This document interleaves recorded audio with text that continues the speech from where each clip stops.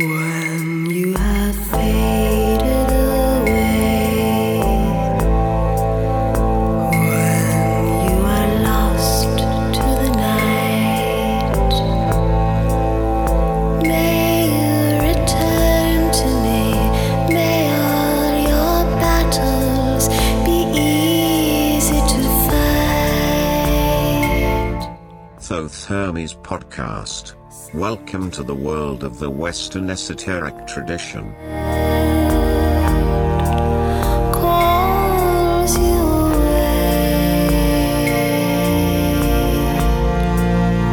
when you are lost to light. Think of the day. I'm disappointed. Hello, friends and listeners. Welcome to episode 3 of the Thoth Hermes podcast, released on May 18, 2017. My name is Rudolf. I am your host, and it is a pleasure for me to talk you through this episode. To those who have already listened to one of the previous episodes, happy to have you back.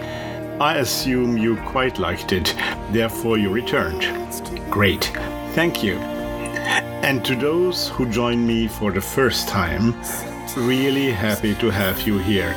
And if you like what you hear, you might want to go and listen to the first 2 shows as well. The website to this podcast can be found on www.thothhermes.com. That's THOTHERMES.com. There you will not only find links to this and all other available episodes, but the website also provides you with the show notes and links to the interviews, presents to you the artwork of our featured artist, links to and informs about the music we play, contains all the news articles and reviews from the show, etc., etc. And in a few weeks there will also be a forum and a blog, but that will be worth a special announcement when it is ready. The podcast itself can be found, beyond the website, also on iTunes, Android, Spreaker, Blueberry and Stitcher, and, as I saw, has already been linked into some other podcast services, which is great. Our featured guest today and my interview partner is famous esotericist, spiritual anthropologist and adept of Franz Bardon, William Mistley. We had a fascinating talk about lots of different topics, and the interview shows what a very special person Bill is. The interview, which as always lasts just a bit over an hour, is split in 2 parts. During the break, I will play some music for you. As we're talking about music, today's selection is not by one single musician or band, but I had somebody who I will talk about and present to you in the news section pick 3 pieces of his choice. And 3 very diverse pieces it has become. I hope you will like that idea. If you do so, let me know. How you can get in touch, you will find out in a second.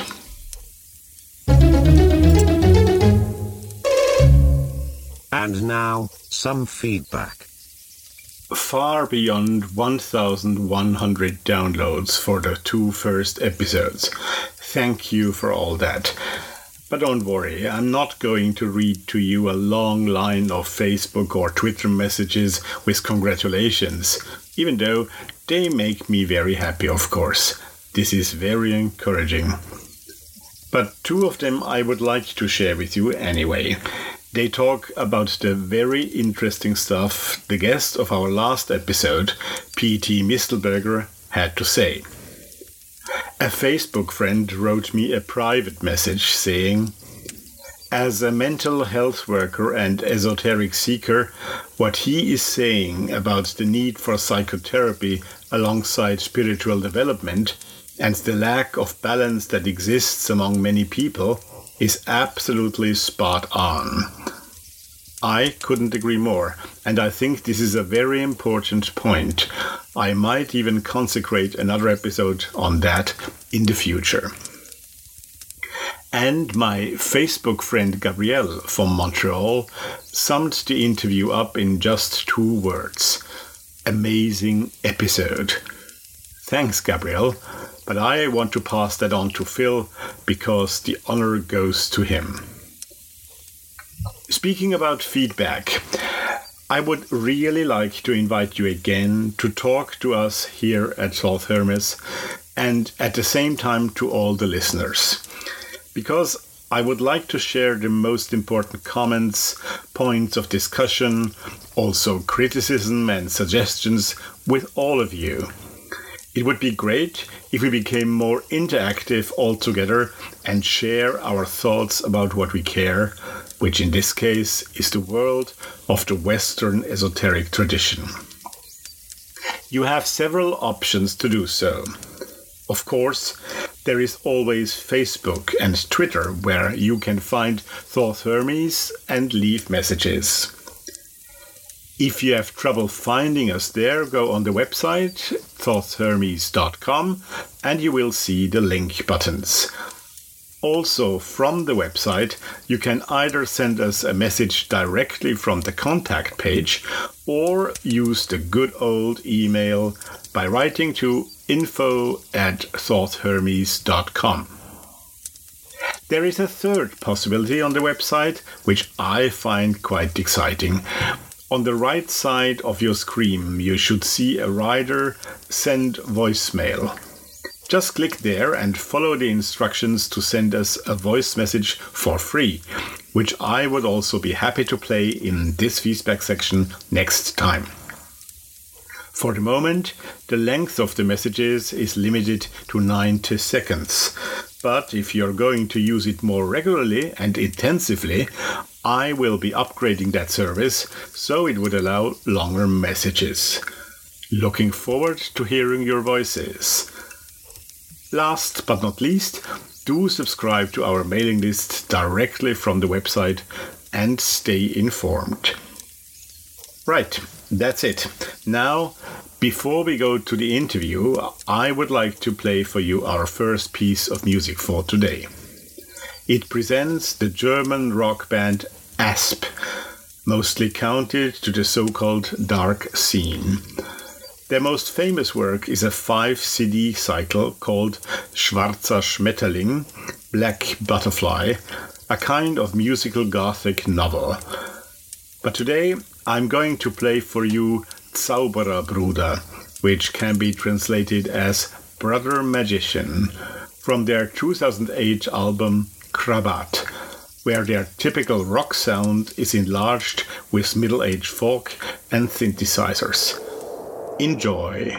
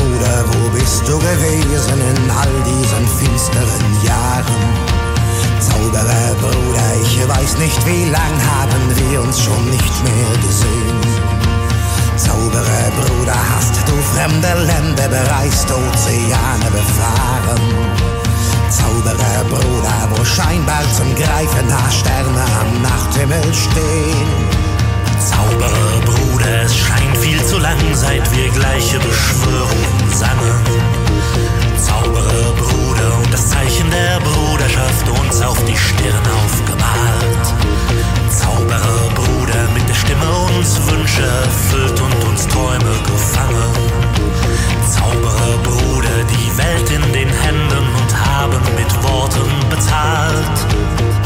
Haben so viel gesehen, haben Träume gejagt, mussten viel überstehen, haben alles gewagt. Haben so viel geliebt und alles genommen, haben alles gegeben und mehr, haben so viel gesehen, haben Träume gejagt.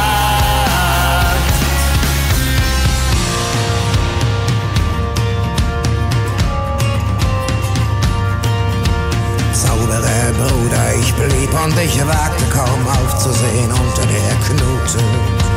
Zauberer Bruder, wir gaben die Kraft und die Jugend für unseren Herrn. Zauberer Bruder, auch ich wollte frei sein und hab für den Meister geblutet. Zauberer Bruder, dabei wollte ich mit dir die Erde bereisen so gern. Zauberer Bruder, du hast im Geheimen für manchen den Kopf hingehalten. Zauberer Bruder, wer nicht weiter konnte, fand Hoffnung und Hilfe bei dir. Zauberer Bruder, viel härter ist's, Hand anzulegen, statt sie nur zu falten.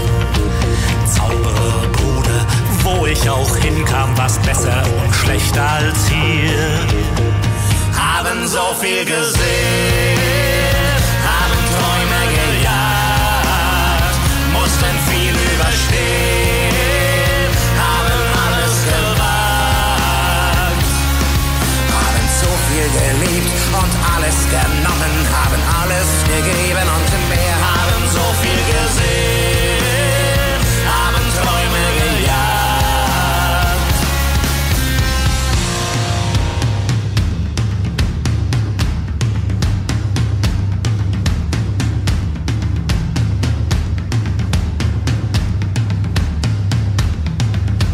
Zauberer Bruder, ich kämpfte bei Tag mit den Drachen und nachts mit Werwölfen.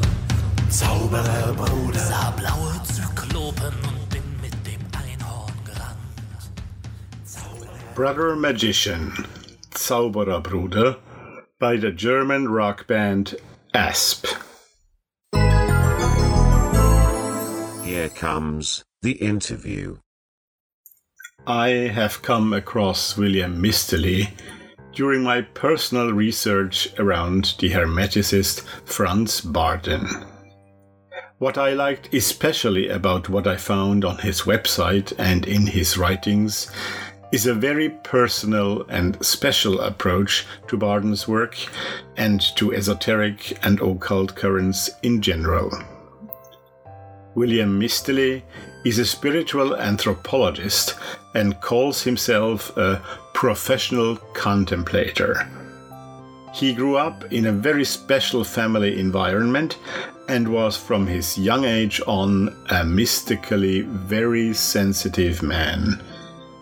In the first part of this interview, he gives us insight into his youth, into his spiritual and esoteric development, and he talks about his first encounters with people who made him who he is today, and explains the parallels and differences between engineers in Detroit and Tibetan lamas.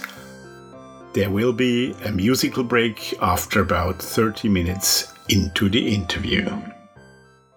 William Misterly, welcome to Thoth Hermes podcast. I'm very happy that you give me the time today to have an interview with you.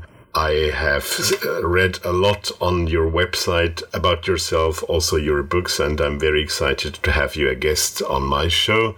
I must say it's quite a mystery when I sit here in lovely Austria at 9 o'clock in the morning on a Wednesday and you at 9 o'clock in the evening on Tuesday in Hawaii, and we can speak and have this conversation. I think this is part of the good sides of the new world, isn't it?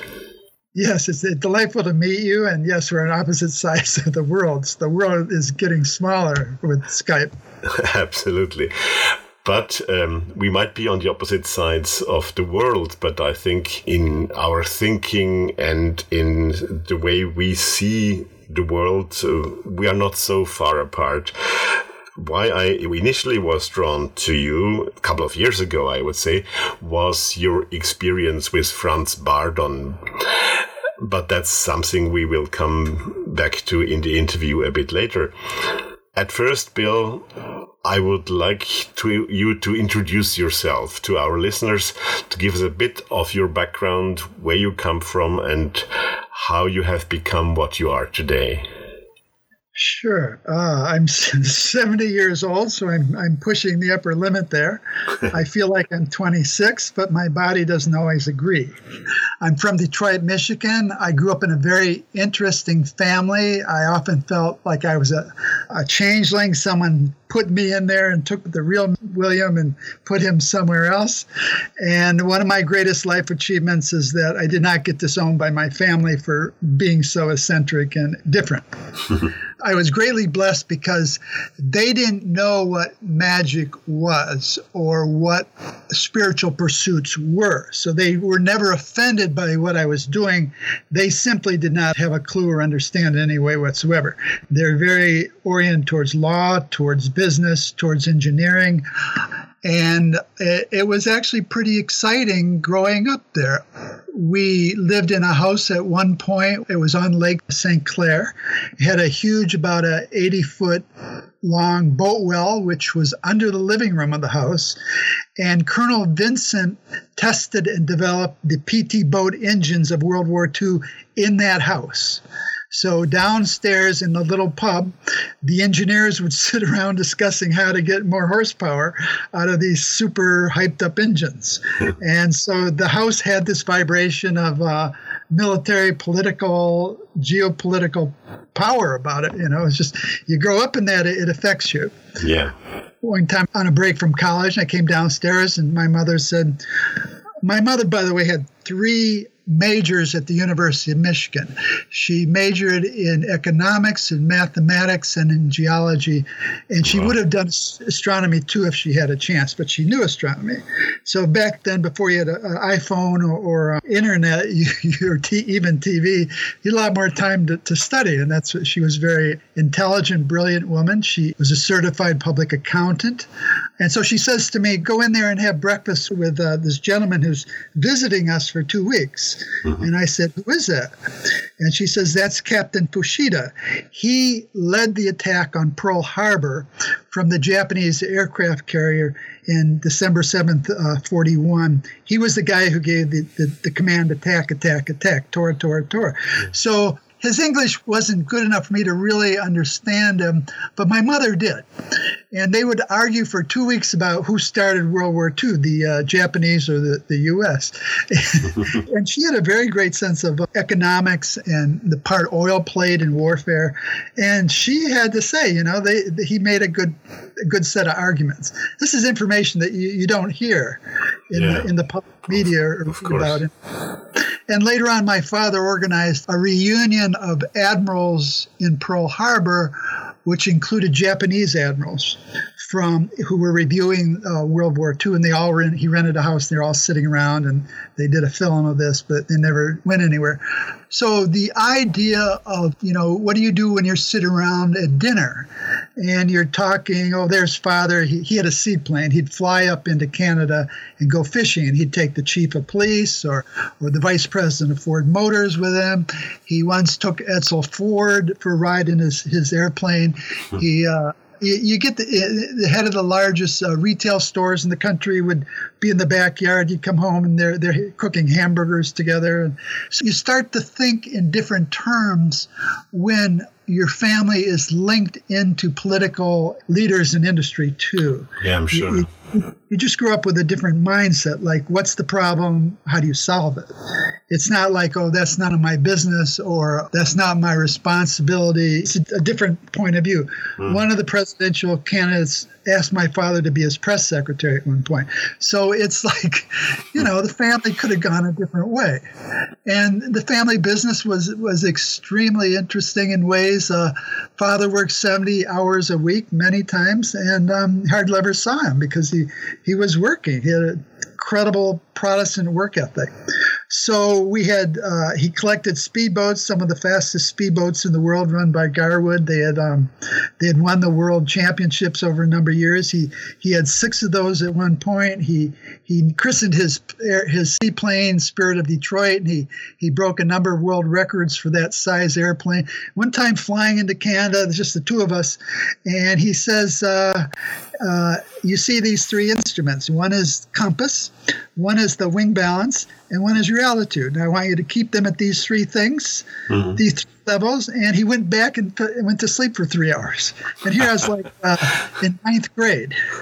That's like 14 years old, and I'm flying a plane. Now that's not only interesting. My mother watched the Wright brothers practice at Kitty Hawk when she was 3 years old or so, and her older brother became an aeronautics engineer. So the family represents and father met Henry Ford.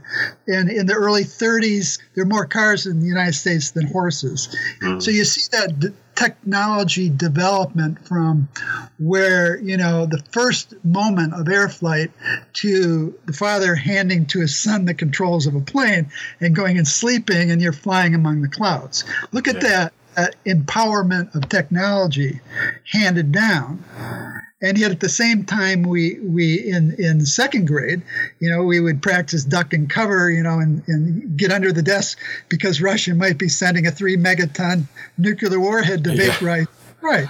It's like, wait a minute, your technology is impressive, but there's certain elements of wisdom you lack to direct it in a positive way. It's out of control.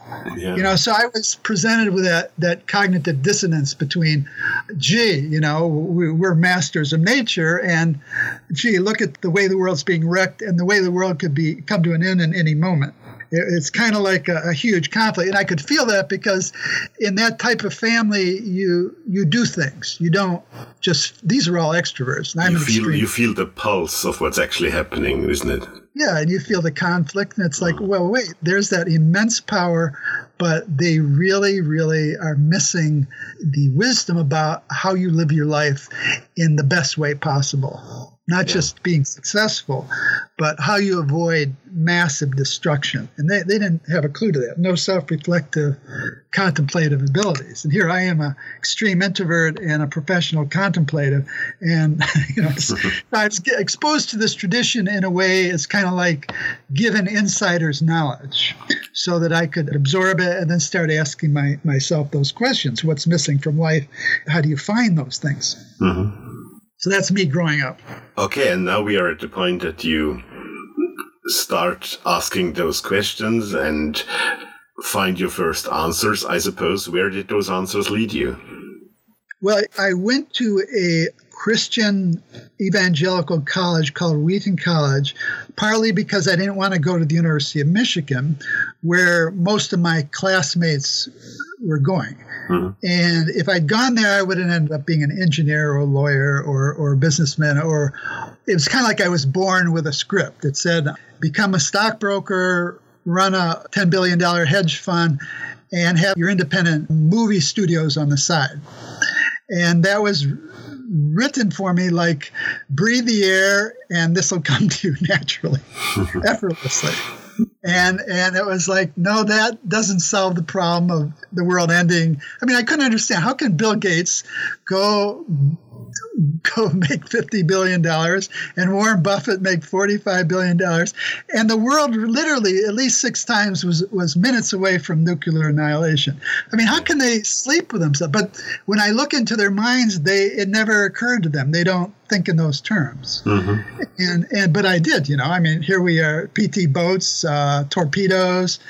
We had a breeder reactor in Detroit that almost melted down and wiped out the city of Detroit. The entire city would have had to have been evacuated in 1966. Yeah. Those issues were very real for me.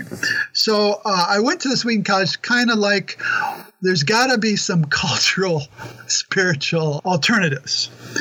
That was very disappointing. But one of the curious things, I majored in philosophy. My parents said, we'll pay for it if you study business. So I studied economics and philosophy. But senior year, I met this girl. Women have played a big role in my life. She was a hereditary Wiccan. Her grandmother was a witch in England with an oral tradition. Right. Not a part of any known group. It was very secret. When about was that? In approximately what year was that? That would be 69. Okay, so the very early stage of that Wiccan movement, which is completely different from what we know about it today. Yeah, this was Toronto, and I knew nothing about Wiccan at the time. It was highly conflicted because, and this is very politically incorrect, and Wiccans assure me this could never happen, but because she was so incredibly psychic, I mean, she was like what I call an incarnated sylph. She didn't have a human soul. She had the soul of an air spirit. And the astral plane was completely open to her. She could see entities on the astral plane just like she could see me sitting next to her. And that was my first exposure to an alternate reality, someone who has a dimension of awareness different from the normal functioning, successful human being in our real world. Right. She was both. She was in both worlds at once. And so they were very covetous, and they wanted her to be their coven queen, and they were using all sorts of magic to kind of encourage or, inspire her to come work with them. And she pulled the greatest trump card, which is just being stubborn. I refuse. But she did something wonderful for me. Here I studied the history of Western philosophy, and I had a fairly good understanding of economics. She dragged me from Wheaton College about 2 miles away to Theosophical Society, which was also in Wheaton.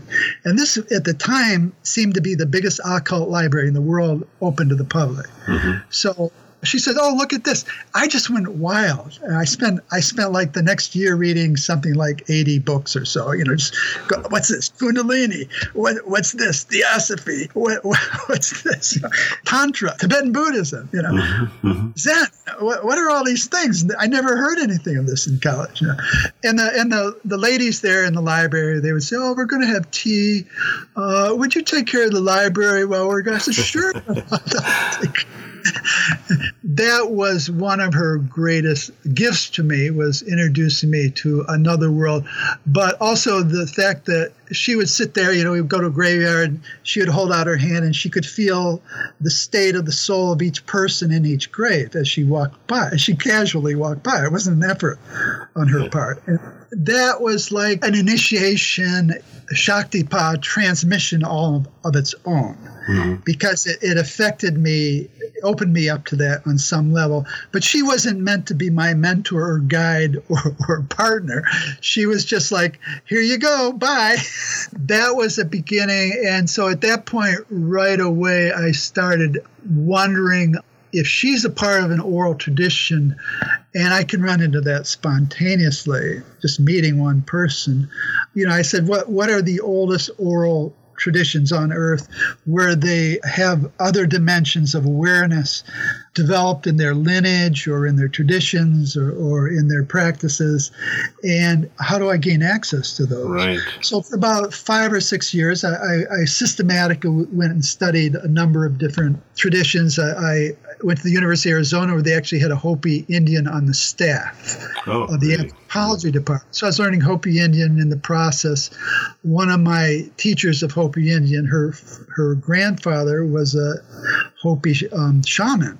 So right away, he and I connected. He said he'd never teach a white man. Wrong color skin. Really? And so I sat him down one day and I said, "Can we meditate a little bit?" And he said, "Sure." And so I locked in on what the goddess of the earth, what Gaia is for an American Indian of this tradition. And I kind of evoked that spontaneously. And after 5 minutes meditating, we never spoke about anything. We just meditated. Right at that instant, when we were done, he started teaching me about herbs.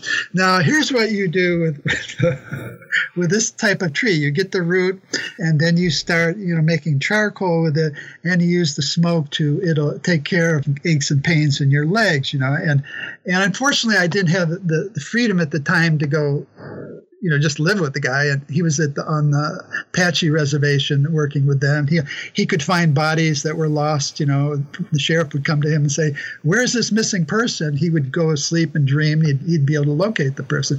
And there were other people in Tucson who were highly experimental Western parapsychologists. One guy designed the nose cones for the Titan missiles and so forth. He's an electrical engineer. And one day another Wiccan, came to him and she said, you have a lot of magical power. Just point your finger at a candle flame and see if you can make it go in different directions. And he could. And so he quit designing nose cones. And the two of them opened an occult bookstore. And I took a lot of lessons from them and stuff like tarot and astrology and palmistry, all sorts of things. Yeah. And there was a group of them in Arizona, highly eccentric, but extremely experimental and creative. From them, you get the idea. If you have some sort of intuition, you test it, try to find something empirical to connect it to, and figure out what you can do with it. I also went to study with Robert Bly, a poet in the United States. I went to a week-long seminar with him, and he said, I asked him, where can I learn Tummo Yoga, the yoga of fire? And he said, go speak to this Rinpoche in California. He's like the only Tibetan Lama in the United States in 1970 or 1972. So I did, and I was in his monastery for 6 months. And you could just sense it. You go to the door, and you can just feel that tradition going back 900 years. These people were very, very professional. The Voyager spacecraft took 14,000 man-hours of engineers and scientists working on it to develop Voyager 1. And you meet one of these Tibetan Lamas like Kalu Rinpoche, same thing, 14,000 man-hours meditating in caves, one guy. So there's the Western approach, explore the universe, master it. And there's the Tibetan approach, explore the inner self, master it. People I knew in Detroit, the engineers, they had levels of concentration equal to these Tibetans, but they just used it in extroverted ways, like how do you design a better car? What's a better tire pressure for maximum usage and so forth. So they could sit and concentrate for hours without any thoughts crossing their minds. Mm-hmm. But it was an engineering thing. Whereas these Tibetans, one time there were lamas, he would do this. He'd find these disgruntled or uncooperative students. He said this one kid, go into the temple and visualize the Tibetan letter Ah, in the throat for 6 hours, and then come back and talk to me. And that was the best thing I learned for 6 months while I was there. It was that, look, you don't have to have your mind locked into the outer world. You can take a symbol. You don't have to take a Tibetan symbol. You can take the tree of life or a lake or a cloud or anything and spend 6 hours just focused on it, doing nothing else. And that's the contemplative mind. It's not just concentrating. It's interacting as if you're one with what you're meditating on. That was like, wow. That was a connection between East and West that I was looking for. My uncle designed the automatic transmission for General Motors. How people shift cars manually. Well, he made it so it would work automatically. And that was what the problem was, the extreme introversion of many of the Oriental practices and the extreme extroversion of Western technology and industry. You have to develop a transmission somehow in your mind and soul and personality. Say, right now I'm working on paying my bills and making money, and right now I'm totally locked into feeling I'm water itself.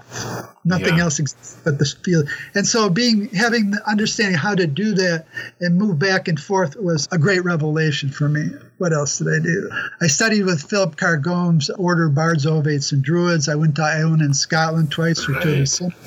He stayed at my house one time for 6 days.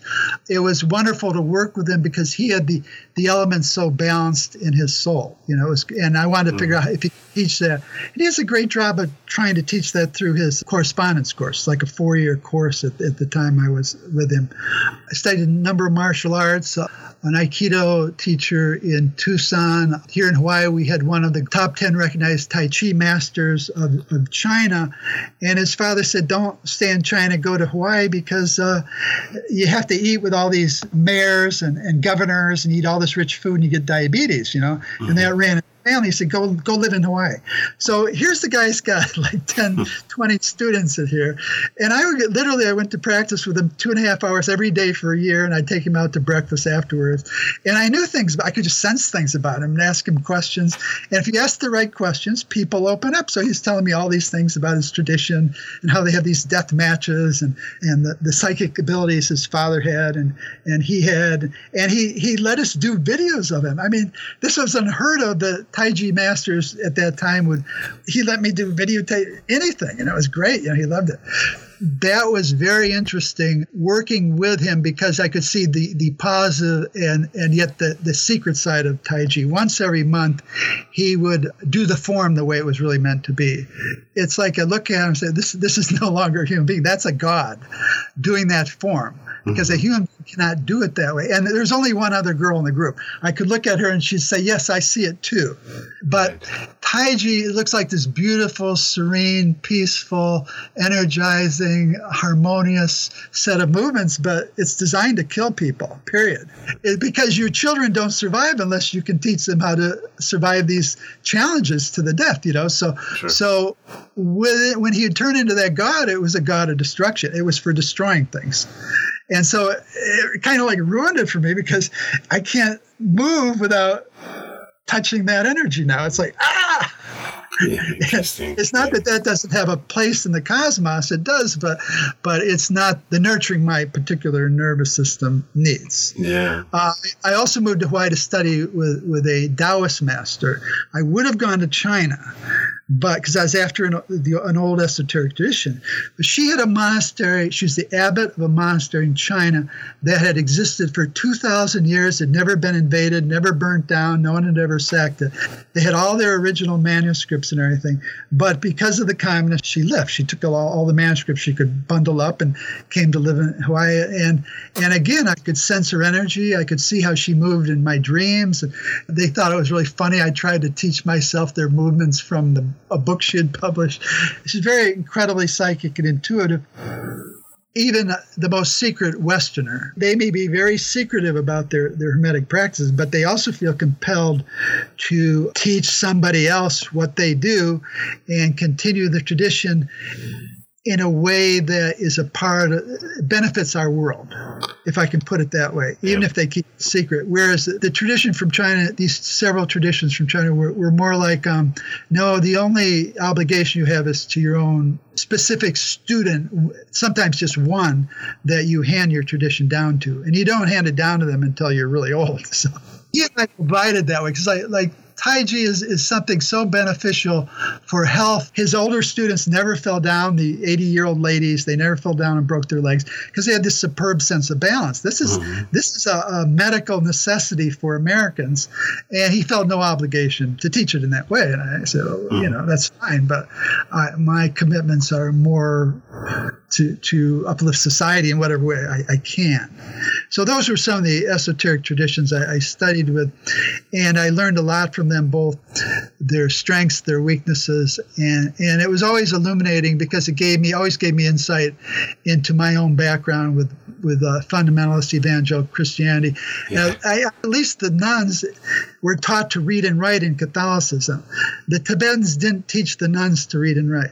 But I think this is absolutely fascinating. I knew from having read your biography online, etc., that being somebody of a Western esoteric tradition, but that you have also a lot of experience in the Eastern tradition. And I really am fascinated by the way you describe also this inner self-exploration and, on the other side, mastering the world. That opposition gives me a very clear explanation of the main differences. I have one additional question in that respect.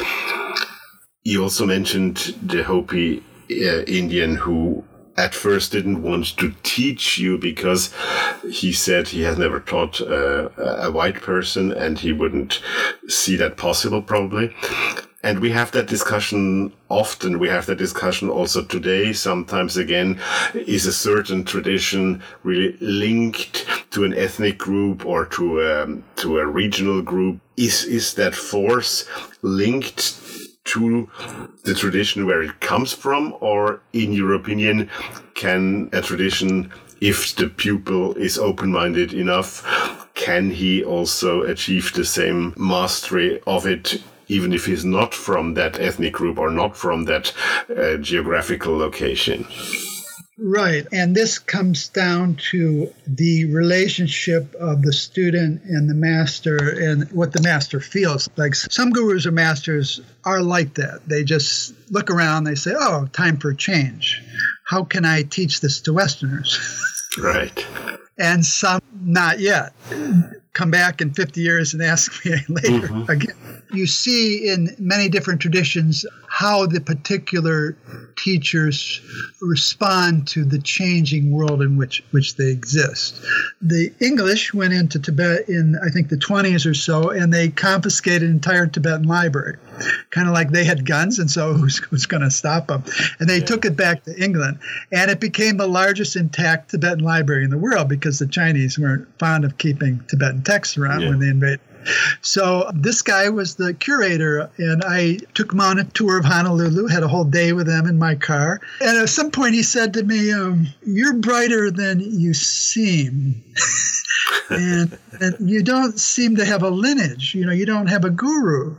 And another girl asked me, I said, who's your guru? And I said, well, I'm freelance. It's hard to explain. I can't be under anyone's authority because I have an inner voice of my own directing me.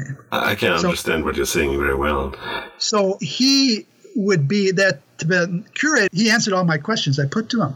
There's that openness, but there's also, at one point I had to say, 900 years of superb meditating, the best meditative, contemplative minds on the earth were in Tibet, and yet they lose their country. And I mean, Padmasambhava, who founded Tibet, I mean this seriously, he might have put in the instructions somewhere, by the way, when you're done meditating, figure out how not to lose your country in 900 years. It's like you don't want to do that. You want to be, you want to deal with the issues of the physical world. One of the primary issue is survival.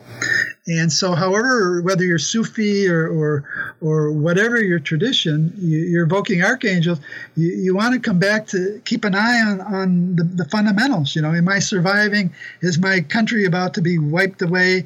Right. And should I be using this superb, superhuman meditative mind I developed to address some of those issues? I think the Tibetans are still working on that. That's important for me. The Hopi Indian was happy to teach me because we had that inner soul-to-soul connection. Yeah.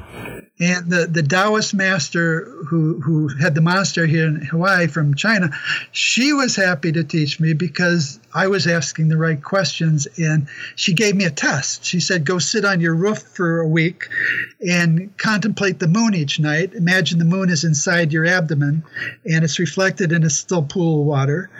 And tell me then what happens after the week. And I came back to her and I gave her some impressions of what I was feeling. And she said, yeah, this guy, basically she said, yeah, he's intuitive enough to learn how to sense the energy that is fundamental to any type of Qigong movement we do. She was teaching me what she was not teaching any of her disciples, which got them really pissed at one point. But we had that was my problem to deal with, not hers, but we had that inner connection, and I've used that with a lot of these unusual people I've met because they're like elemental beings from Bardhan system incarnated in a human body, whether women or men, and they only talk to me if they're convinced I can connect to them from within. I have to feel what they feel. Yeah. And then they'll open up to me. And that wasn't that easy to do in the beginning. It took I had to discover how to do that with different people. After a while, it became much easier. it's kind of like the idea of silence, the 4 pillars of Solomon. You will, to dare, to know, to keep silence. It's like you're sworn to secrecy, but if somebody is attuned to you and committed, then it's like all the bars come down and you're free to teach them. In fact, for me, Saturn has a command for all great teachers that before you die, you have to pass down who and what you are in your spiritual essence to one person. And a lot of teachers fail in that, like the founder of Aikido, Sensei. Some of his students were fabulous, but Sensei had this power of the water element.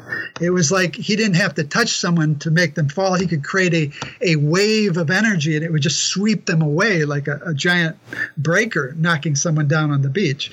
And that's extremely hard to teach. How on earth do you teach something like that? I talked to another Mantak Chia. I went in when he was just publishing his first books on Taoist practices in New York, and I was in a class with him. He was speaking and teaching in Chinese to all these Chinese students, and once in a while he'd look at me and say something in English, and then he was opening my meridians. He'd say, you've got that, but you need to work on this, and it was really interesting. And I went to his camps, and I said to him, you're very good teaching the elements except for water. You're not teaching the water element to your students. And he says, I tried. It's impossible to teach Westerners the water element. But I think all masters have trouble with that. We are now going to take a short break in our talk with Wilhelm Misterly and play for you Nightfall from the 1998 album Nightfall in Middle-earth by the German band Blind Guardian. This was also their first album to be released in the United States. All you Tolkien fans out there should know that the songs on this CD are narrations from his Silmarillion, a kind of prequel to The Hobbit and The Lord of the Rings.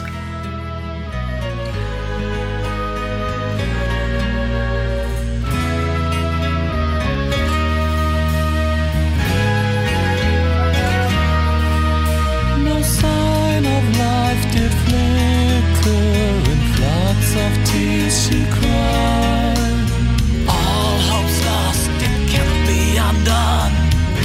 They're wasted and gone. Save me a speech, yes I know.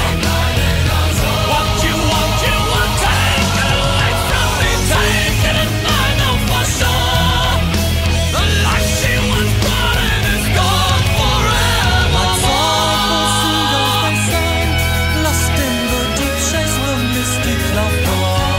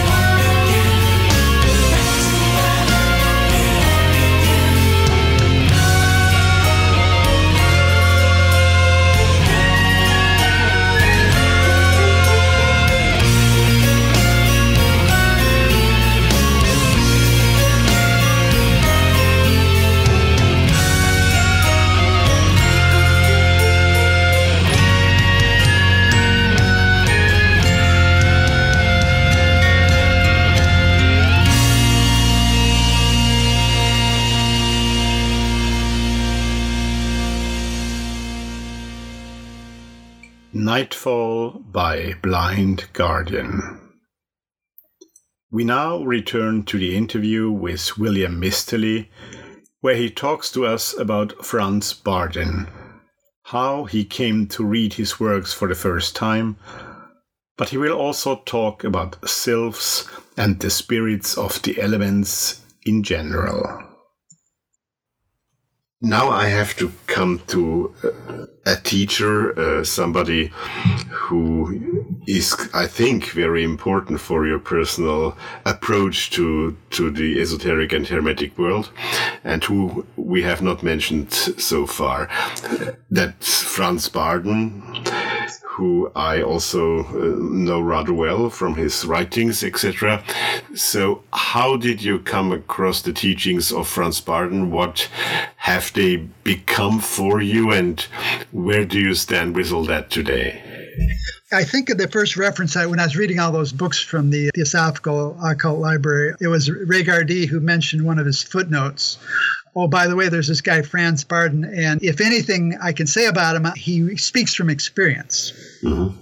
And so right away it was in my mind. I didn't look up any books yet. But shortly after that, a girl from an occult bookstore gave me initiation in hermetics. She said, "Oh, you might like this." Mm-hmm. So it was put it on the table that night. There was a storm, and the ceiling fell in and hit the book and the table. I should have taken that as a warning. When approximately would that be? 1975. Okay. I still have that book, and it's fine. But before that, I had been meditating on the first three tarot cards, the Fool and Isis and the Magician. Yeah. And I would spend like a half hour each day imagining I was the card, and I did that for 6 months. This was a kahuna Hawaiian style type meditation I was doing. And so here I run into Bardon, and the books represent basically these first set of tarot cards. Yeah. So there was that psychic link. Someone had stamped approval on my picking up these books. I had a master's degree at the time in linguistics from the University of Arizona. And part of the reason I did not pursue a PhD was I just wanted to give all my time to working with Bardon. But fairly quickly I ran into some difficulties. My nervous system is extremely sensitive. Mm-hmm. I had asked before meeting the Bardon system, I'd look back at 2,000 years of Christianity, and there's this kind of, some of the saints were very good, like St. Columba. He could sit on a hill and angels would come visit him every day, and he was incredibly psychic, and he had all sorts of magical power. But generally, they blacklisted any spiritual practice.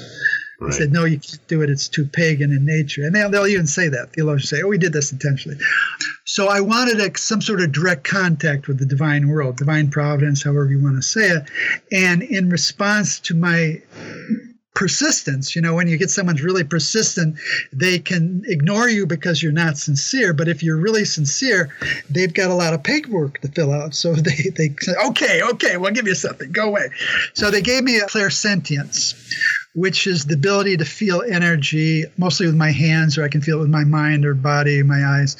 But I could feel the aura of any being, anywhere in the universe, anywhere in space or time, future included. But they didn't give me a lexicon or a manual to go with it. Here you got it. You figure out how to work with it. Yeah. So when I picked up Bardon's second book with over 550 different spirits in it, with some beautiful descriptions, I just went crazy for 3 years. I just studied the auras of different elemental beings and different spirits of the spheres. And literally, I'd write down a couple of paragraphs describing what I was sensing, and I'd come back 10 years later, and I'd forget that I'd worked with that spirit. I'd write down another couple of paragraphs describing it, and I'd go back and I'd discover my first one 10 years ago, and they're like the same thing.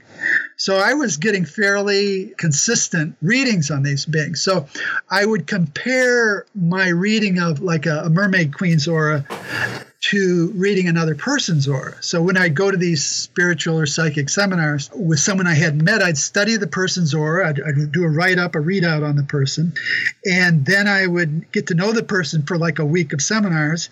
And then I'd come back and say, well, what questions do I have to ask so I can get a better grasp of who that person is before I meet them, so that next time I'm more accurate in reading what is there. Because the aura is often very different than the person personality. A lot of times people are surrounded by beautiful, magnificent energy, but the biography of the person's been very conflicted. So you may get a person who is like the aura of an angel, but they're very distrustful because they've been really slammed down a number of times in the last 10 years. And so within their own consciousness, they're evolving. They're trying to work through these different, the inspiration is different from the real world experience. Yeah. So I had to kind of take things like that into account in reading auras. The thing about spirits, they're always the same. Human beings from Friday to Monday, they can go from being a hardcore occultist to a fundamentalist Christian or, a Hare Krishna dancer. And that's crazy, but human beings change radically.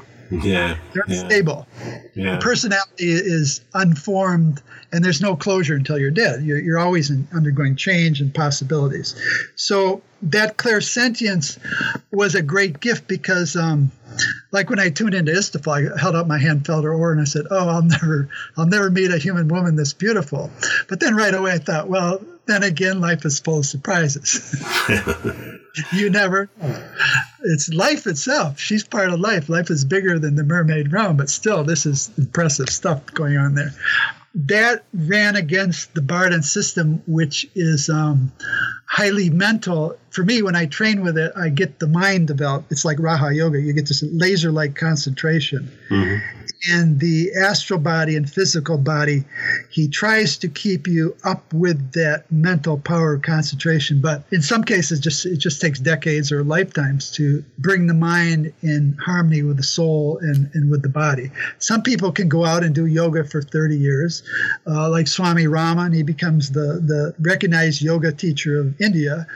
He can stop his heart at will. Other people, like many of these women I meditate with, they are fully conscious of the astral plane. It's more real to them than this physical world in which they live. Mm. So you have the astral realm, and then you get these masters of the mind. They're so mesmeric, they can focus and go for hours focused on just one thought or one idea or one magical ritual.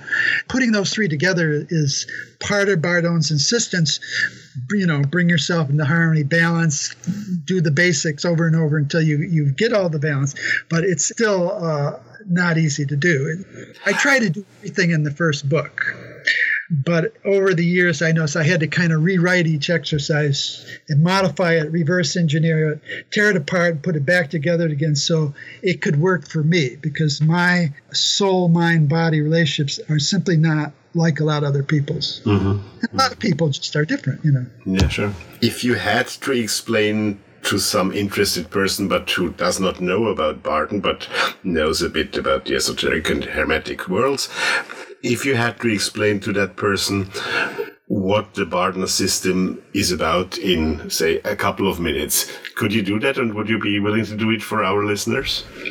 It depends on the individual you're talking, because a lot of the metaphors and examples relate to the specific person. But in general, if someone is aware of the esoteric occult traditions to an extent, I would say what he is doing, he's setting forth a training system, the goal of which is to take an individual who's here in a physical body with a personal biography and give him all the powers and intuitive psychic abilities of a spirit of the Ursa, one of the 360 spirits who oversee all of human evolution in all its many aspects, while you're still in incarnation. And even then, there's a difference. There, like Alan Richardson was saying, there's something when I write, he was saying, that's different from my ordinary self. Sometimes I'll read what I wrote. It's like I have to study my own writing to learn it, because it's like, who wrote that?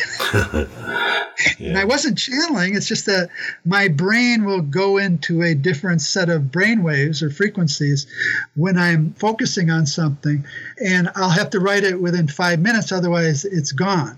The intuition leaves me. Yeah. So a lot of times, it's don't sit down and meditate for a half hour with no thoughts in your minds. It's sit down, get an intuition, stop, and write it up so that it can be shared. Otherwise, you won't even have it remember yourself. You're always going to be here in this world with your personal biography, with your family, with your job, with having to pay your bills, having to decide what to do with yourself, who's your support group, what ways do you relax, how do you deal with stress, what are your personal goals, how are you accomplishing them, what are your conflicts, how do you resolving them. And yet there's this other side of you. When you meditate, it's like it's something golden. You don't want to ever abuse that power. It's so special. Yeah. It's like global in nature. It's world historic. And you could use it to make money if that's what you really need, but you better sure get it focused again back on its highest. What is the highest purpose for these divine powers I've developed in myself by practicing Bardhan's system?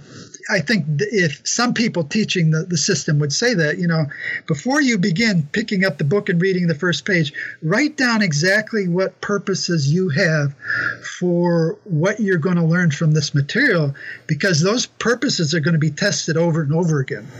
So that's for more an esoteric explanation. The other way I'd say it is, I tell people, no, you don't want to touch this. Stay away from it. It's too powerful. You have to be called, inspired, led, guided. There are people like Martin Fox who will work with you and give you weekly feedback. And under those conditions and under the influence of his aura, you can do miracles. But again, it comes down to, are you serving a higher purpose, or would you be happier running a hedge fund or being a billionaire, selling whatever it is you want to sell? You have to actually ask those questions of yourself. Yeah. No, I understand what you mean. Very interesting. It's dangerous because it accelerates your karma. If you were abused when you were young, or you were a bad guy in other lifetimes, or like Bardhan will say, if you had a pact with the devils in another life, and here you're practicing magic, they'll come around and say, hey, is there any problems you'd like solve quick? Yeah. And we'll help you out. Anything you want, because we really like you. You're like, you're a special guy. Yeah. So you have to be able to deal with extreme temptation like that. And also there's just problems that pop up. Like I've had problems no one on earth could help me with. I have to solve them myself. And that's good, because then I have original solutions that I can teach other people. So it's within that context that I would warn people to be very careful. It's the real thing. It's divine power embodied in a human being, which the system is trying to get you to do. 15 years ago, there was no community, no support system, no archives. Now there are. There's all sorts of people with all sorts of books and archives and training systems. And so now there really is the support to do that. So I would, if someone asked me to answer them directly and say, yeah, here's what you have. But I'd be very cautious about going to anybody and saying, oh, you should try this out. Yeah, sure. There is another point in your biography, so to speak, that has fascinated me and which I would like to talk a bit about. You have mentioned it once or twice already. Mermaids, undines, etc. Can we call them water spirits or spirits altogether? Sure. That seems to be something that's very much part of your life and your teachings also. So tell us about it. In the later chapters of Initiation to Hermetics, Bardhan asks his students to, my translation is that he says to his students, I want you now to go into each of the 4 elemental realms, learn all you can, and make them a second home. Mm-hmm. That seems to be what he's saying to me as I read his material. Other people can do it differently. Yeah. So having this clairsentient ability, if I feel the aura of a being, they're not in another realm. They're right here in front of me. I didn't mention that, but perhaps due to overuse of magical rituals in Atlantis, I've been barred from using any ritual magic. No magic circles, no pentagrams, no magic wands, nothing. Because those rituals overdevelop the mind of individuals like me, accelerating it far ahead of the soul. So I've been asked, well, you have to feel more, you have to be more artistic, you have to be more like a bard who can share the drama of what it's like to be alive here and now. How does all this magic make you feel alive? What is it to be fully alive? And how does this help you get you there? That's more an artistic, bardic approach. Mm-hmm. So as I went into each of these elemental realms, you run into these fabulous salamanders, fire spirits, who oversee the fires at the core of the earth.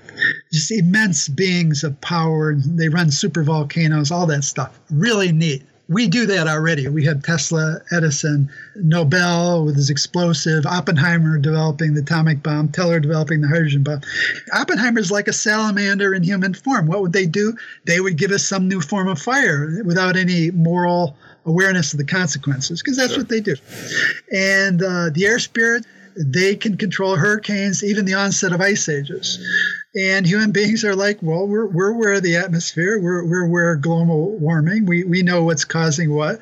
We can predict weather 10 days in advance, 50 years ago. And we have Shakespeare and Beethoven. The air spirits are like the beauty of the nuances of each moment as it's unfolding in a sense of wonder.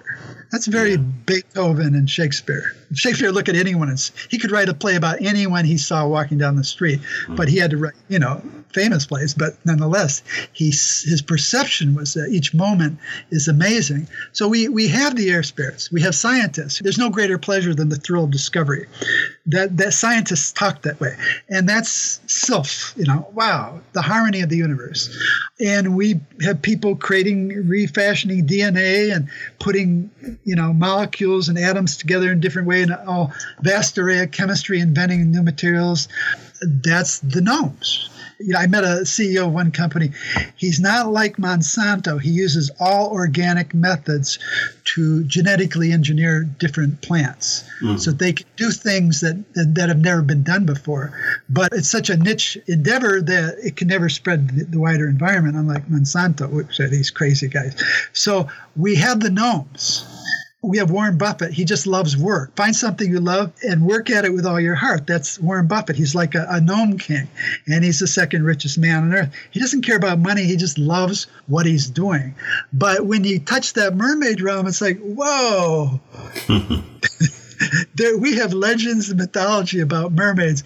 There's nothing I've ever run across in writing of anybody, literature or esoteric, that remotely describes this level of innocence, this level of beauty, this level of existing to love, giving all themselves in every moment, and this clairsentience they have of sensing anything on earth, any person on earth instantly, anything going on in water, anywhere on earth, they are part of it.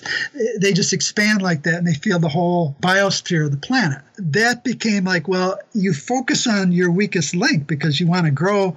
You don't want to become strong in what you're already strong in. You want to work on what you're weak in and see what happens from that. I might say, what Barden's saying, which is so unique, is that he wants his magicians to be like these kings and queens of the four elements. These beings terraform the planet. He wants human beings who can basically speak with hurricanes and affect lightning storms and volcanoes and tsunamis and earthquakes, whatever. I've never run into that. I meet these people from other star systems, and I ask them about ET civilizations which have become enlightened and ascended. They don't do that. Mm-hmm. But Bardon has this sense of, oh yeah, we've got something different going on Earth. And I want my students to take advantage of the uniqueness of the spiritual potential of this planet. So I think any Bardon student who works with the system for 30, 40, 50 years, they're going to make original contributions. And this stuff about the water element and the mermaids, that would be one of my contributions that would naturally add to his initiation hermetics in his second and third books. So right. I kind of look at it that way. It fills in for what's missing in human nature. Yeah. You were just mentioning your students, and you said that before. So can you tell us your teaching? Do you accept students physically, so to speak? Do they come to you? Do you teach lessons all over the place, or is it through your books? How do you teach? What's your way of giving your knowledge to others. Right. If anyone asks me a question through email, I'll always try to answer it, unless they're a troll or something. Yeah. But my temperament doesn't easily allow me to offer a supportive role to other people. Whereas someone like, again, Martin Fox, he has that kind of youth and energy to form a group and oversee the group dynamics. I'm more the research development phase. So as in the artistic genre, you write novels, stories, plays, screenplays. I've lots of books I'm teaching. If someone formed an online university of magic and they said, here's Ron Clark, everything works in initiation hermetics for him. Or here's William Mistely. Nothing works in initiation hermetics as it's written. And we can give you exposure to these 2 and 5 others. So you as a student have a greater repertoire and set of archives for your individual needs. That I could easily teach in that type of online setting, but I'm not the one to organize that curriculum. Someone like Tanya at Falcon Books or Martin, again, are more oriented towards let's get everyone together and see what kind of group energy we can create.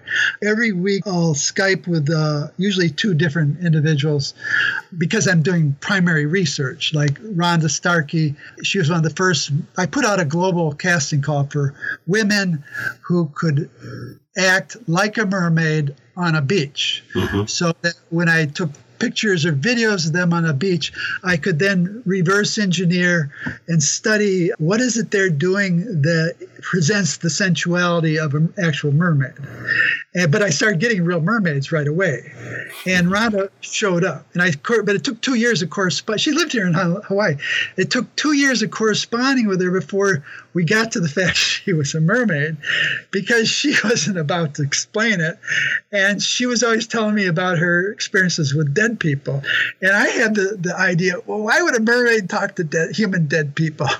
But for an incarnated mermaid, spirits are just spirits. They see everything. Yeah. It's like they just have the openness to the entire astral plane. I finally got to interview her in person 2 days before she moved to the mainland. And then she connected me with another girl who was here, who is also a mermaid. And these people have cities and powers that I've never heard of any magician describing. Like the one girl can slow time.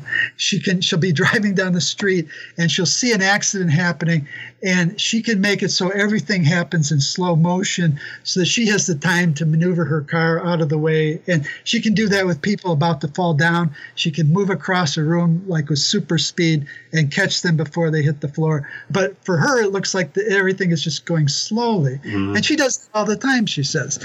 They can see through other people's eyes. Rhonda can relive other people's memories. This is an aspect of empathy.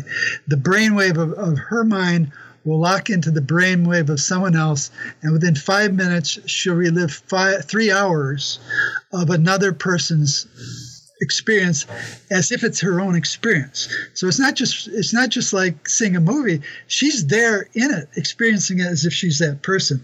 And I met 2 or 3 other people who have the same skill. So it's fascinating to run into that. And so there's an endless series of explorations. The 2 mermaid queens promised me I would meet women in human form who were mermaids, had mermaid souls, so that I could better understand that race of beings. And it's a completely different thing. You meet a mermaid queen on the astral plane, great. But when you meet them here in this life and they have a biography and you realize the struggles they have and you see the effect they have on other people, then it's like, wow, this is really informative. Rhonda is like a greeter to dead people. When people die, she's there often to greet them almost every night, to guide them to the astral plane and to what she calls a beautiful park. She also sits on a life review committee when people are ready.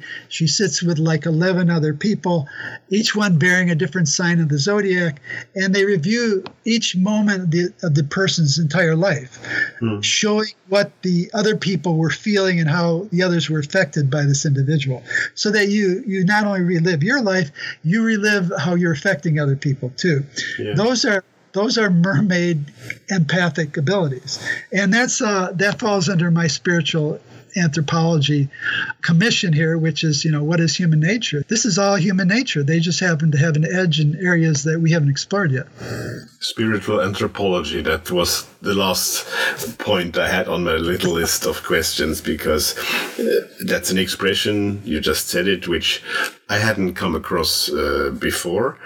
How would you describe spiritual anthropology?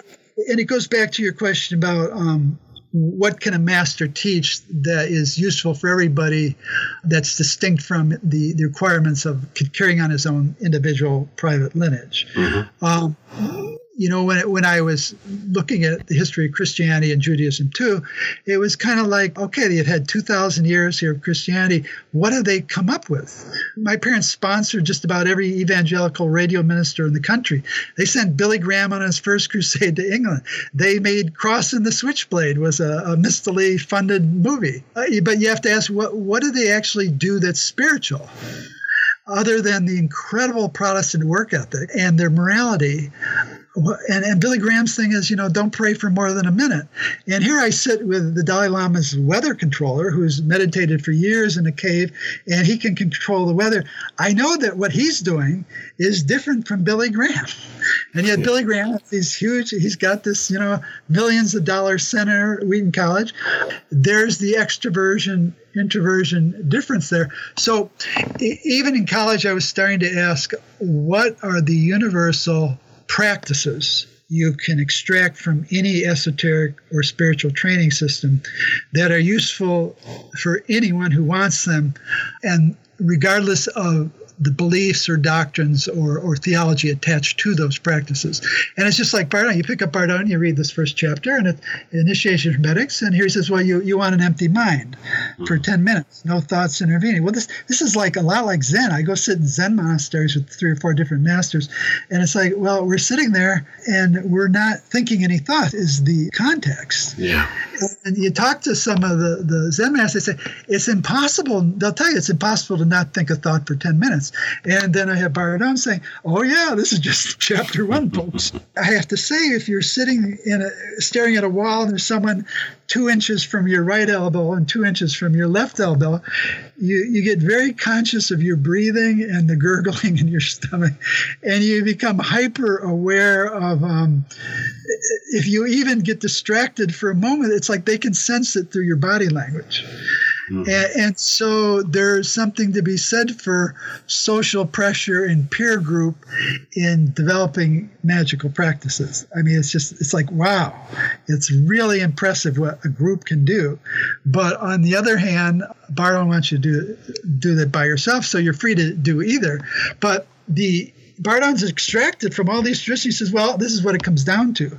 If you're ever going to do a magical ritual or be intuitive or psychic or telepathic or contemplative, you want to be able to do it without any distractions entering your mind, period. Not just for 10 minutes, but later for a half hour or an hour. Yeah. So the point is really clear. He's got a practice that a Catholic priest can do, a fundamentalist Christian could do, a Sufi could do.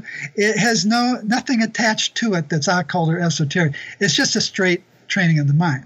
So when I look at different traditions, like at the Qigong or the Taoist practice or the Tantra, I say, what is it I can take from that is useful to anybody? In a way, it's just rewriting Initiation Hermetics, but from firsthand observation, as running an experiment. So I'll do the Qigong for years, and I'll do it for 5 hours a day, and then I have to say, what do I get out of this so that anyone can learn? That was very useful for me, because one of the problems in Initiation Hermetics is that the vitality, the body breathing, the mouth breathing that Bardon uses, this is the fire element he's emphasizing, which is you develop in the body a highly condensed, highly pressurized, hot, brilliant, white light kind of vitality. And he uses that in a very creative way. But the mermaids, when I study with the incarnated mermaids, they don't do that. They use the water element to heal other people and themselves. And so that's much more useful and healthy for my nervous system It's not that I can't do Bardowns. I did that for a whole year every day. But after a year, my body says, no, this is not suitable for your nervous system. Stop doing it. Find something else. And so in a way, I'm filling in for his system. He could have said, oh, yeah, by the way, you can do this just easily with the water element or with air, like the cells, or with the gnome way. But it takes students doing the exercises, knowing what works and doesn't work for them, and coming up with new things that enrich the system. As a spiritual anthropologist, those things are incredibly helpful to me. I've kind of been forced into this role because when I take some of his Bardowns exercises, it's like, that will not work for me. I can do it, but it's not appropriate for me. What are the alternatives? What's out there? What's off-the-shelf technology being practiced around the world in that area?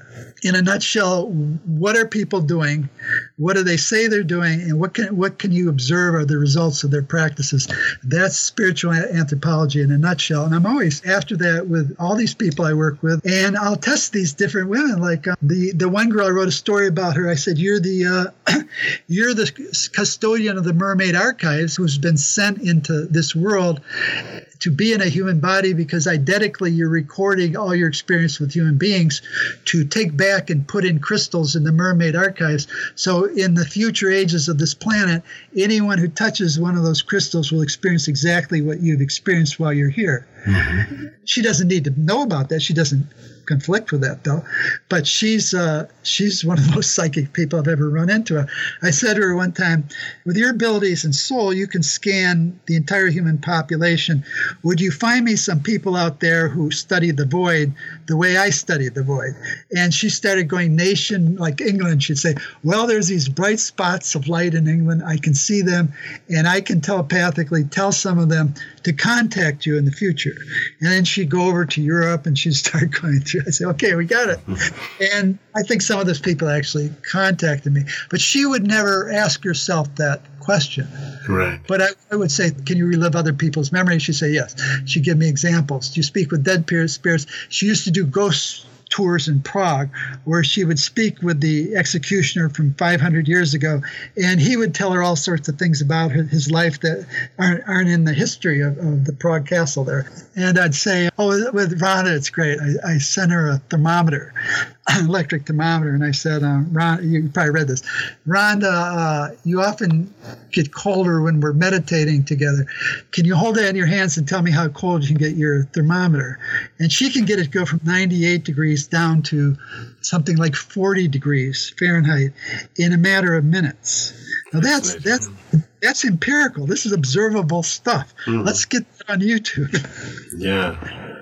But it's because she's the soul, of a mermaid, and it's because I'm a spiritual anthropologist probing and asking questions. What are the familiar limits that you work with? What are what if you push it? What can you do if you put your foot down on the gas? Kind of like that. This is really fascinating, Bill. Thanks so much for sharing that with us. There would be so many things I think, could continue talking for a long time, but we have come a bit to the end of the time that we have available for our podcast. Thank you so much for being available for that interview and for sharing all those extremely interesting and fascinating facts and news for us. It was great. Yeah, I don't know, maybe have you a final comment for our listeners, and also if you have any upcoming projects you would like to make them aware of? Well, thank you for taking this time and digging me up off the internet. And, the next book I have coming out is Stories of Magic and Enchantment, and it's going to be Tanya is so kind to be producing it from Falcon Books. So that will be on Amazon.com hopefully in the next 6 months or so. My two prior books were Undine's Lessons from the Realm of Water Spirits and Mermaids, Sylphs, Gnomes, and Salamanders, which goes on to explore the other elemental realms in addition to the mermaid realm. Those are on Amazon too. But I gave you a link for many of my free manuscripts. Exactly, and I'll make sure to post that link and also the link to your Amazon page on the show notes on the website that accompanies the podcast, to make sure that our listeners can find you very easily. Thanks again, and hope to speak to you soon again. Thanks, Willem. Great. Okay, bye. I think Bill is a fascinating guy, full of energy and surprises. It was a wonderful experience to talk to him, and I do hope you enjoyed listening to him just as much as I did. I would really like to invite you to go to the podcast website, thorshermes.com, and find out more about the links to his work he gave me and which he mentioned at the end of our talk. There is plenty of things to discover. Also, go on Facebook and read his regular postings there, which give you always interesting material to think about. You have seen that for Bill, our esoteric experiences and our everyday lives are not separate, but narrowly linked. So find out about his views on the world there. One more note about Franz Bardon. I personally think he is one of the most important esotericists of the 20th century. If you have only now discovered him, or if you simply want to find out more about him, you will find an extra part with links and more information on the episode page on the website, just under the show notes. Also, I am planning to do an episode about Franz Bardon and his teachings in the fall, presenting a roundtable discussion with a couple of specialists and teachers of his Hermetic school. Stay tuned about this and subscribe to the mailing list on the website to get that information in time. The news. Initially, I did not plan a news section for this episode, but then I received news about an article and written interview with a very interesting young man, which also relates to the main subject of this episode, and therefore I am presenting to you just this one and only piece of news today. Christoph Maybach, born in 1980, is a Hermetic magician in the traditions of the just mentioned Franz Bardon, a practicing alchemist, and also into Saturn gnosis. Falcon Books Publishing present this interview with Christoph on their website and in their series of interviews with interesting personalities of the Hermetic tradition. It is really worth the read. Christoph gives us a very open and partly also funny insight in how he came to this practice and what it means to him in his daily life. To read this interesting piece, go on www.falconbookspublishing.com, all in one word, and choose blog from the menu.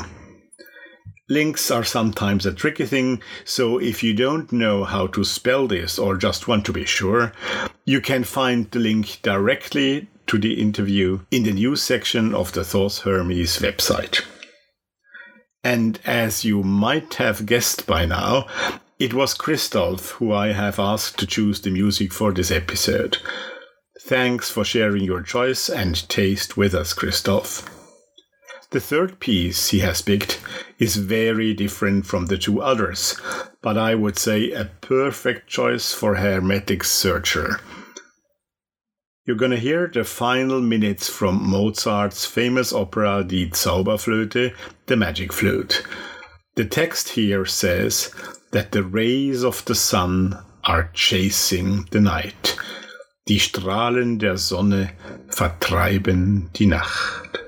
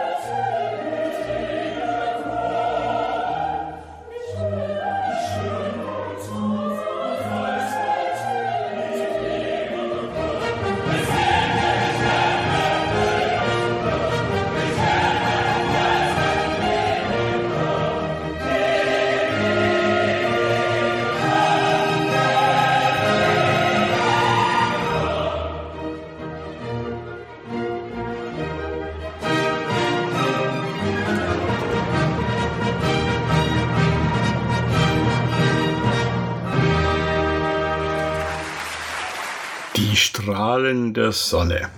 The final moments from Wolfgang Amadeus Mozart's opera The Magic Flute. And now, for the first time on Thor's Hermes podcast. Books and other reviews. In this section, we will regularly present to you reviews of books or other new releases that could be of interest to you. Links to the publishers and/or a vending point of the reviewed works can be found in the review section on our website. Today, I will introduce to you 2 new books. The first exciting new release has been published by Psychedelic Press in the UK.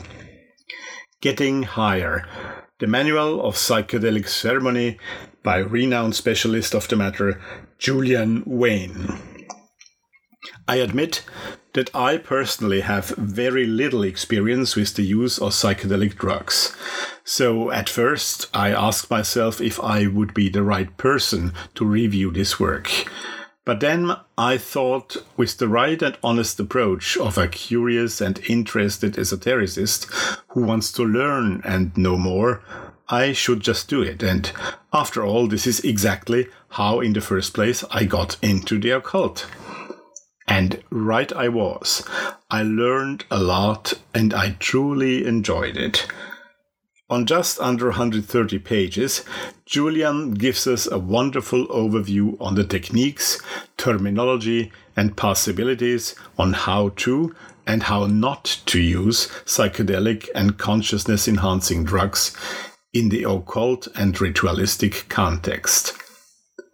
I found it very helpful that he also gives a very clear definition of set, settings, and substances, helpful for those who know, to give them a unique terminology to use, and helpful for those who did not know so much before reading this book. Julian then describes rituals and possible contexts, core techniques, gives warnings on what could go wrong and which traps to avoid. He also has a final chapter called On Coming Down, telling the psychonaut on how to best avoid an unpleasant aftermath to a previously pleasant experience. One could, of course, have a lengthy argument among occultists if it is good to use conscience-enhancing drugs in your spiritual experience or not, and also about all aspects of safe and legal use. And as it is stated on the first page of the book, this book is naturally in no way intended to promote any illegal activity.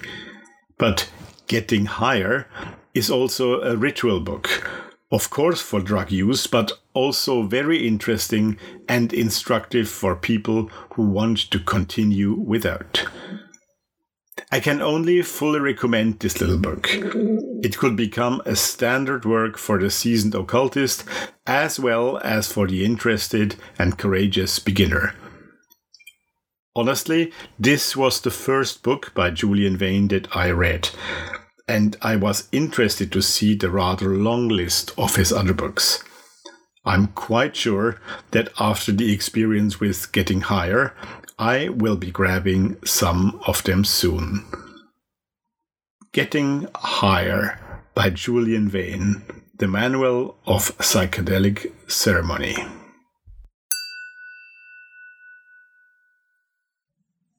The other work I would like to present to you today is a completely different type. A large, hardbound, heavy book, printed and bound in a wonderfully bibliophile way, on thick paper that has a perfect touch when you hold it. Having heard that description, the seasoned readers among our listeners will not be surprised that we talk about the latest new release of UK-based publishers Scarlet Imprint. They have a long-standing tradition of beautiful and interesting books. And Peter Mark Adams' The Game of Saturn, subtitled Decoding the Sola Busca Tarocchi, is a wonderful continuation of this path. Peter Mark Adams presents to us a tarot deck from the Italian town of Ferrara, one of the centers during the Renaissance, from the 15th century. It is one of the most beautiful decks I have come across, and I have seen many, but also seems to be one of the most intriguingly codified decks, with a symbolism and a complexity that is outstanding. Now, you might ask, what can you write and say on over 260 pages in a large book about one single deck? The answer I must give to you is a lot. And the book is always fascinating, never boring. It always finds the right balance between being learned and precise and attracting the curiosity of the reader anyway. Needless to say that the reproductions of the cards themselves on the pages of the book are impeccable. Wonderfully intense and deep colors, great detail, a pleasure for the eye thanks to the used paper as well. But it gives the reader also enough to see that he can follow Peter's explanations on the cards, their background, both symbolic and historical. As the title tells us, the deck is deeply related to the cult of Saturn and the rites of Ammon, revered throughout the ancient Mediterranean world, the Middle East, and Africa.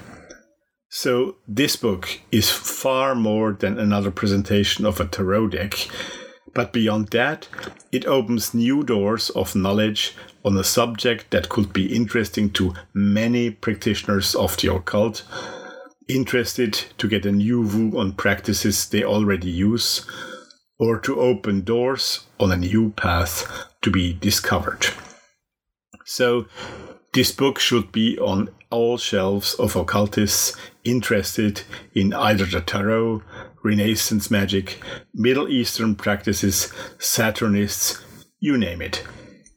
It is not cheap, true, but it is worth any cent by its content and its sheer quality as an object. The edition is, as stated on the first page, strictly limited to 871 pieces. So it will become, I'm sure, very quickly a very searched after collector's object. Therefore, you should probably hurry to get a copy. It will be an additional gem on your bookshelf. Peter Mark Adams, The Game of Saturn, Decoding the Sola Busca Tarocchi. And with that, we come to the end of this episode number 3. Thanks for staying with us.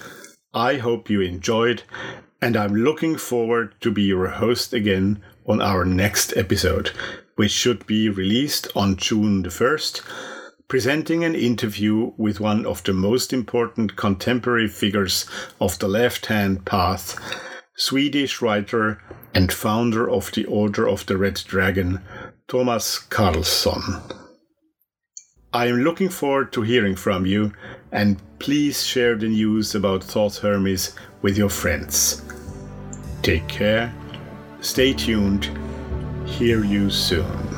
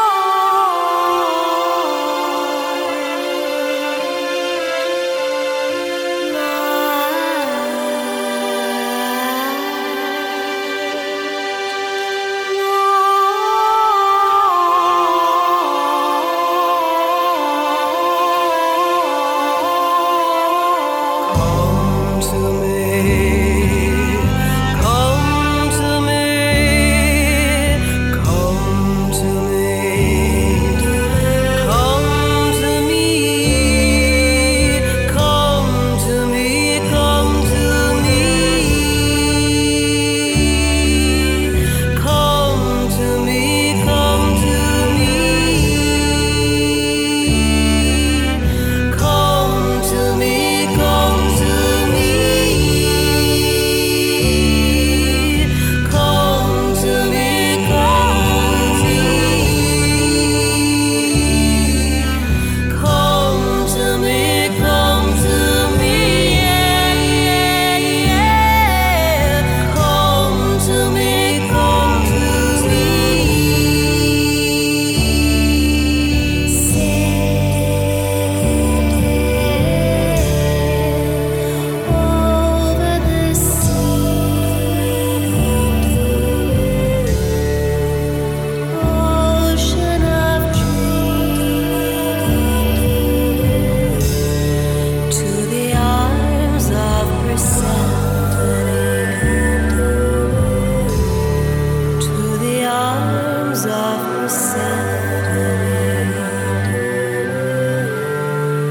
to the arms of